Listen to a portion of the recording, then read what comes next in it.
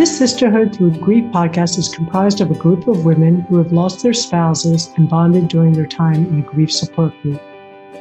We are not licensed therapists, rather, we have endured and survived the journey of grief. During our podcast, we will share our stories of how we suffered, what we encountered and conquered during our journeys, and impart raw truths about grieving. As we learned in our group support, we will speak from the I space and always offer non-judgmental support and understanding to each other. We hope to offer our listeners compassionate support by providing empathy and validating one's grief. Knowing you are not alone and having someone who can say, "I know how you feel," will be our gift to our listeners to promote healing, offer hope, and ease pain. We always open our podcast by lighting a 3-wick candle and reciting a short verse. So let me begin. This first wick is for the past and where we have been. This second wick is for the present and where we are now. This third wick is for the future and where we hope to be. This Sisterhood Through Grief, episode 20, Divorce and Spousal Loss Are Not the Same, is hosted by Chris, Melanie, and Patty. So Christina actually got a message on Facebook from one of our listeners that kind of sparked a debate amongst all of us. And it read, "I have constant grief from a divorce. My heart aches constantly." And Christina had brought this to our group text, and we kind of started debating how we felt about this topic and how Christina should answer this person. And we all had some it sparked, I think, a pretty heated debate just in text on what that feels like to us hearing that. So we thought it would be a good topic to address. And even getting ready for this podcast, things got a little heated just talking about it. So we thought it would be something good that we should address today. And I do want to share Christina's answer, her response to this person. She said, "We're sorry for your pain. Seeking out others in your situation may provide understanding and help you. Our grief support is from the loss of a spouse, so probably not the same." To which she replied, "Okay, sorry." So she did understand that. But then she also said, although divorce is a death, more devastating actually, because death is usually preventable, whereas a divorce is, and the repercussions and consequences are filled with remorse, regret, and shame. And those are really, really valid points, I think. And I think, when we're deep in our grief, especially in those early stages, and even now, those are hard things to hear. But I think it's important that we have a conversation about it. I don't think we're comparing the two. I think they're both very different things. I know when I first heard the comparison when I was early in my grief, I remember thinking, no one in their right mind would possibly want to go through being a widow.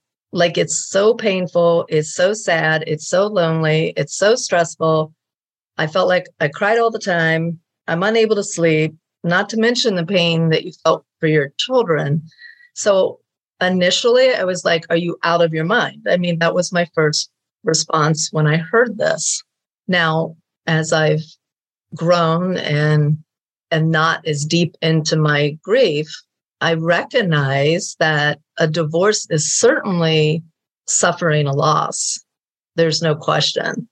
But then I back it up, but at least they still have their father, and the kids have somebody that's, invested, hopefully. I mean, I know there's situations, but for the most part, you have somebody that's invested in with your children.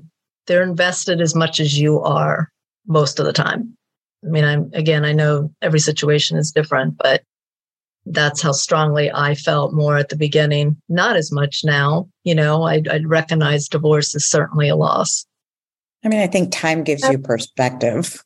Yeah. And I agree totally with what Chris just said, and I do agree with the person that is, that's suffering from a divorce. Yes, divorce is a death. It's a death of a marriage, but it's not a death of a family. There's no loss of a family member.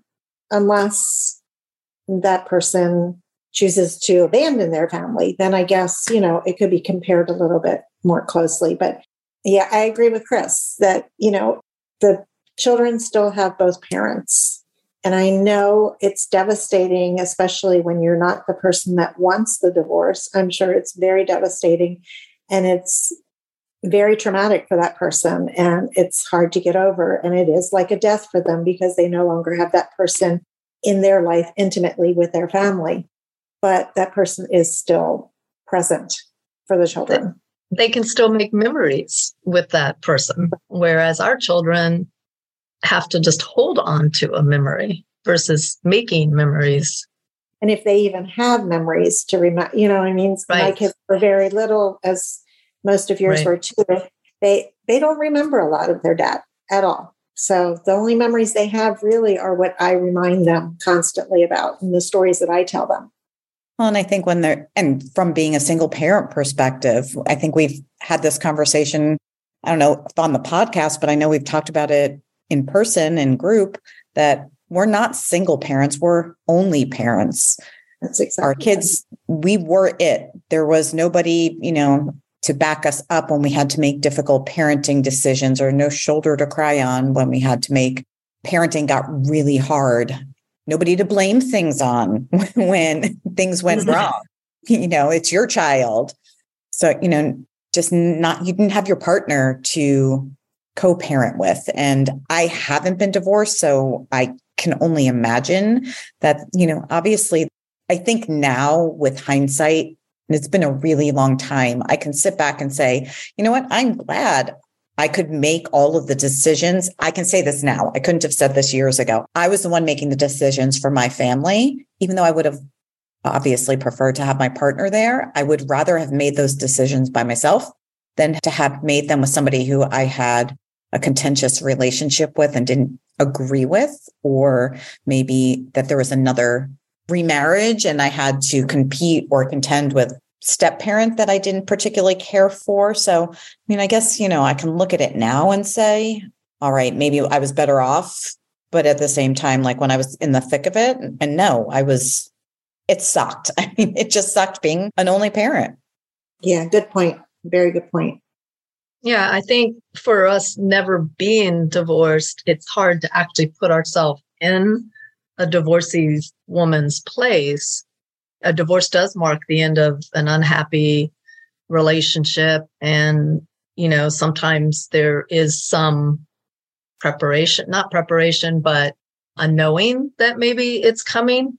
I'm sure, again, there's certain circumstances where there might be a shock factor involved, but whereas death, in many ways, there is no preparation. They either happen suddenly or, so you've got that shock factor. And to me, I think there is no comparison. They're just both very painful situations. And I don't see the point of comparing them personally. And I don't think any one situation is worse or better than the other to be in. But I don't think that, and a divorce doesn't always have to be permanent either. There's a lot of times that a divorce can be reversed. Our situation can never be reversed. And even if you had eventually reconnected on a friendship level with that spouse, it's, there is some level of, there could potentially be, even if it's friendship, future. We don't have that potential. No. So it hurts when somebody says to you, I wish my husband died. And it would have been better than going through a divorce. And I think we've all, in different ways, heard that somewhere in our grief journey. Cringeworthy, really. Yes. I have heard that. I actually had a very close friend say that to me one time. And I was just like shocked beyond shock that anybody would even utter those words out of their mouth, because I would never even consider or wish that on anyone or any child to lose a parent. I do have to say,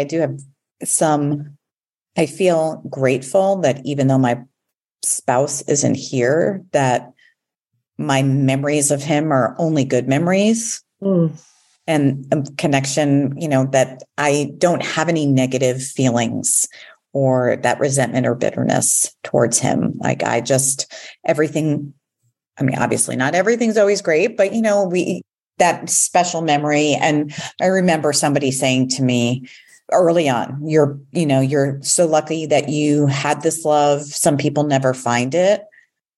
And that was a really hard thing to hear. And now, all these years later, I actually really do feel that. Like, I am very lucky that I had that love. I get that now too. I'm like, I do. I feel very blessed that, it was true love, and it was a great marriage, and, it ended tragically, but it was happy. And I have all my memories are happy. I can see that now. And I do feel if somebody said that to me now, I would say, you're right. I would have preferred to, I guess, have loved and lost than to have never loved at all. There's also, too, the factor, not, trying to compare or anything like that, but we always have that weight on our shoulders or in the back of our head that, especially when our kids were younger, we're the sole parent. If something tragically were to happen to us, our kids would then be left without a parent at all. Be orphaned. And that always, I don't know about you guys, but that always lingered over my head all the time whenever, they were younger. Yeah, I had that same fear. Every time I would fly somewhere without them, I would just be a wreck, thinking I was doing something wrong, that somehow if I abandoned them. I just read a book called The Measure. I don't know if any of you have heard of it, but it's a story about how one day on Earth, every adult over the age of 22 opens up a box, gets a box delivered to their house, and in the box is a string of different lengths. And the length is the measure of how much time they have left.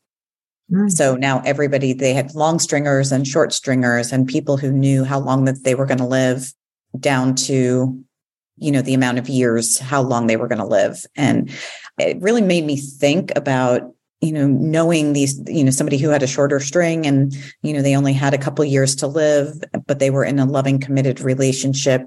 Should they go ahead and get married, even though they knew that relationship was going to eventually end?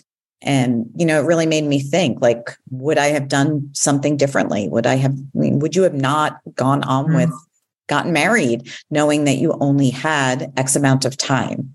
It really did make me think that, no, I still would have wanted to have that life that we had together for, even if it was that short period of time, because I would have rather had that.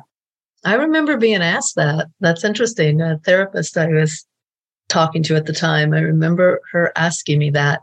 And I looked at her, I'm like, my God, of course I wouldn't have traded it. But how can you even answer that is how I felt. Like, there's just no way, I've got 2 children at this point, and they're a part of him. But I'd forgotten about that, Melanie, until you brought that up. That's interesting. But absolutely, I would have never traded the life we had together. So what do you think is a good way to respond to somebody, who says that to you? Like, oh, I wish that was me, or I wish I wish my husband died instead of left me for this other woman. How did you respond to that? I think we were probably in those early stages, I was just too shocked. I know, I was going to say. So I wonder if now, hindsight, if somebody said it to you now, what would you say?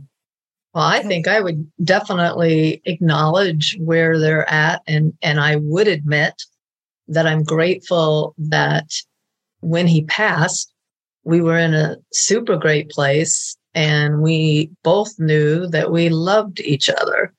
And so, I would feel compassion for the person who is hurting due to the loss of a marriage and a loss of a love if the marriage started off that way. But early on, I don't think I could ever have thought that clearly. And I don't think anybody listening that's early on would feel that way too, because you're just so thick in the grief of this person not being there that anything to me would have been better than somebody just being gone forever and not being able to talk to them and see them and feel them and all of it. But I think we do encourage that, anyone hurting from a divorce, you know, there are people out there that are in the same exact situation you are in, and talking about it and having that comfort and support of somebody that gets it and understands, just like, you know, we are doing here. Because although it's hurtful and sad and painful, they are different journeys and really can't be compared, because it's a different pain. It's a different journey. Well, and I think it's also it made me think of other things. Like, I know because you enter a new phase of your life when you lose your husband, where all of a sudden you're a single person. And I think that's why we all connected, because we were all single, but we were also all widows, which we love that word so much. But, you know, so it was okay. Like, you know, Patty and I could go out together and, you know, we didn't feel, it was just different than going out with any friends I had that were divorced. It was just a different feeling. And for me, it felt safer to be surrounded by people that I felt more comfortable being myself with. Because of that, I still considered myself married.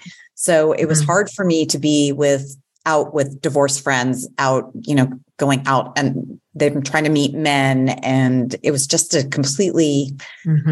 That's such a good point. You are so right, because we weren't looking. At that point, we felt guilty. If you did have a guy approach you, I'm like, no, because you felt like I felt like I was doing something wrong. Like I was still committed, you know? And yeah, that's such a good point. Very, very different feeling going out those first few times. It's still a conversation stopper. Yeah, it is. I had somebody talking to me the other day and he's like, oh, well, your ex-husband. And I was like, oh, he's not my ex-husband. And then it was like, oh, you know, the stumbling over, oh God, I didn't know. I'm sorry. Yeah. I'm like, how could all these years later, it still be such an awkward conversation? There's just I don't know. There's just not a good way to communicate it. No, it doesn't make other people feel uncomfortable. They always feel uncomfortable. There were many times that you and I met out, Melanie, and they would say, well, how do you guys know each other? Where'd you meet? I was like, well, in grief. They're like, what do you mean? You're both widows? We're like, yeah. But you know, it's what you were saying too before, Melanie, is when we were out together and stuff versus when you were out with other friends and stuff. It just, you felt a little bit more normal. It was safe. I was just going to say that word. It just felt safe and comfortable. It's just such a different vibe. And this is not dissing to put down somebody who's gone through a divorce at all, but it's just a different feeling. Like, you know, I feel like people who are divorced are more open to a new relationship sooner than somebody who is widowed. From my experience, from the people I've been around, they just seem to be a little bit more open to it, or at least more open to it than I know I was or am. So I think, you know, it was a little bit harder to be around people who were like, well, what about him? Why don't you talk to him? And it's like, it's just, I was uncomfortable and I wasn't ready and I still felt married. And, you know, I just wasn't ready to make that step. And I just felt weird. I guess it's important to remember that whether you're mourning the loss of a spouse or the end of a marriage, it's okay to take the time you need to process your emotions and find healing in your own way. All right. Does anybody else have anything to add? I think that hit on everything. Well, if you have any feedback for us or comments, please feel free to reach out to any of us on social media at our Facebook, on Instagram. Chris is always sharing your comments and it helps us spark some new ideas. We're always looking for ideas for episodes, so please feel free to reach out.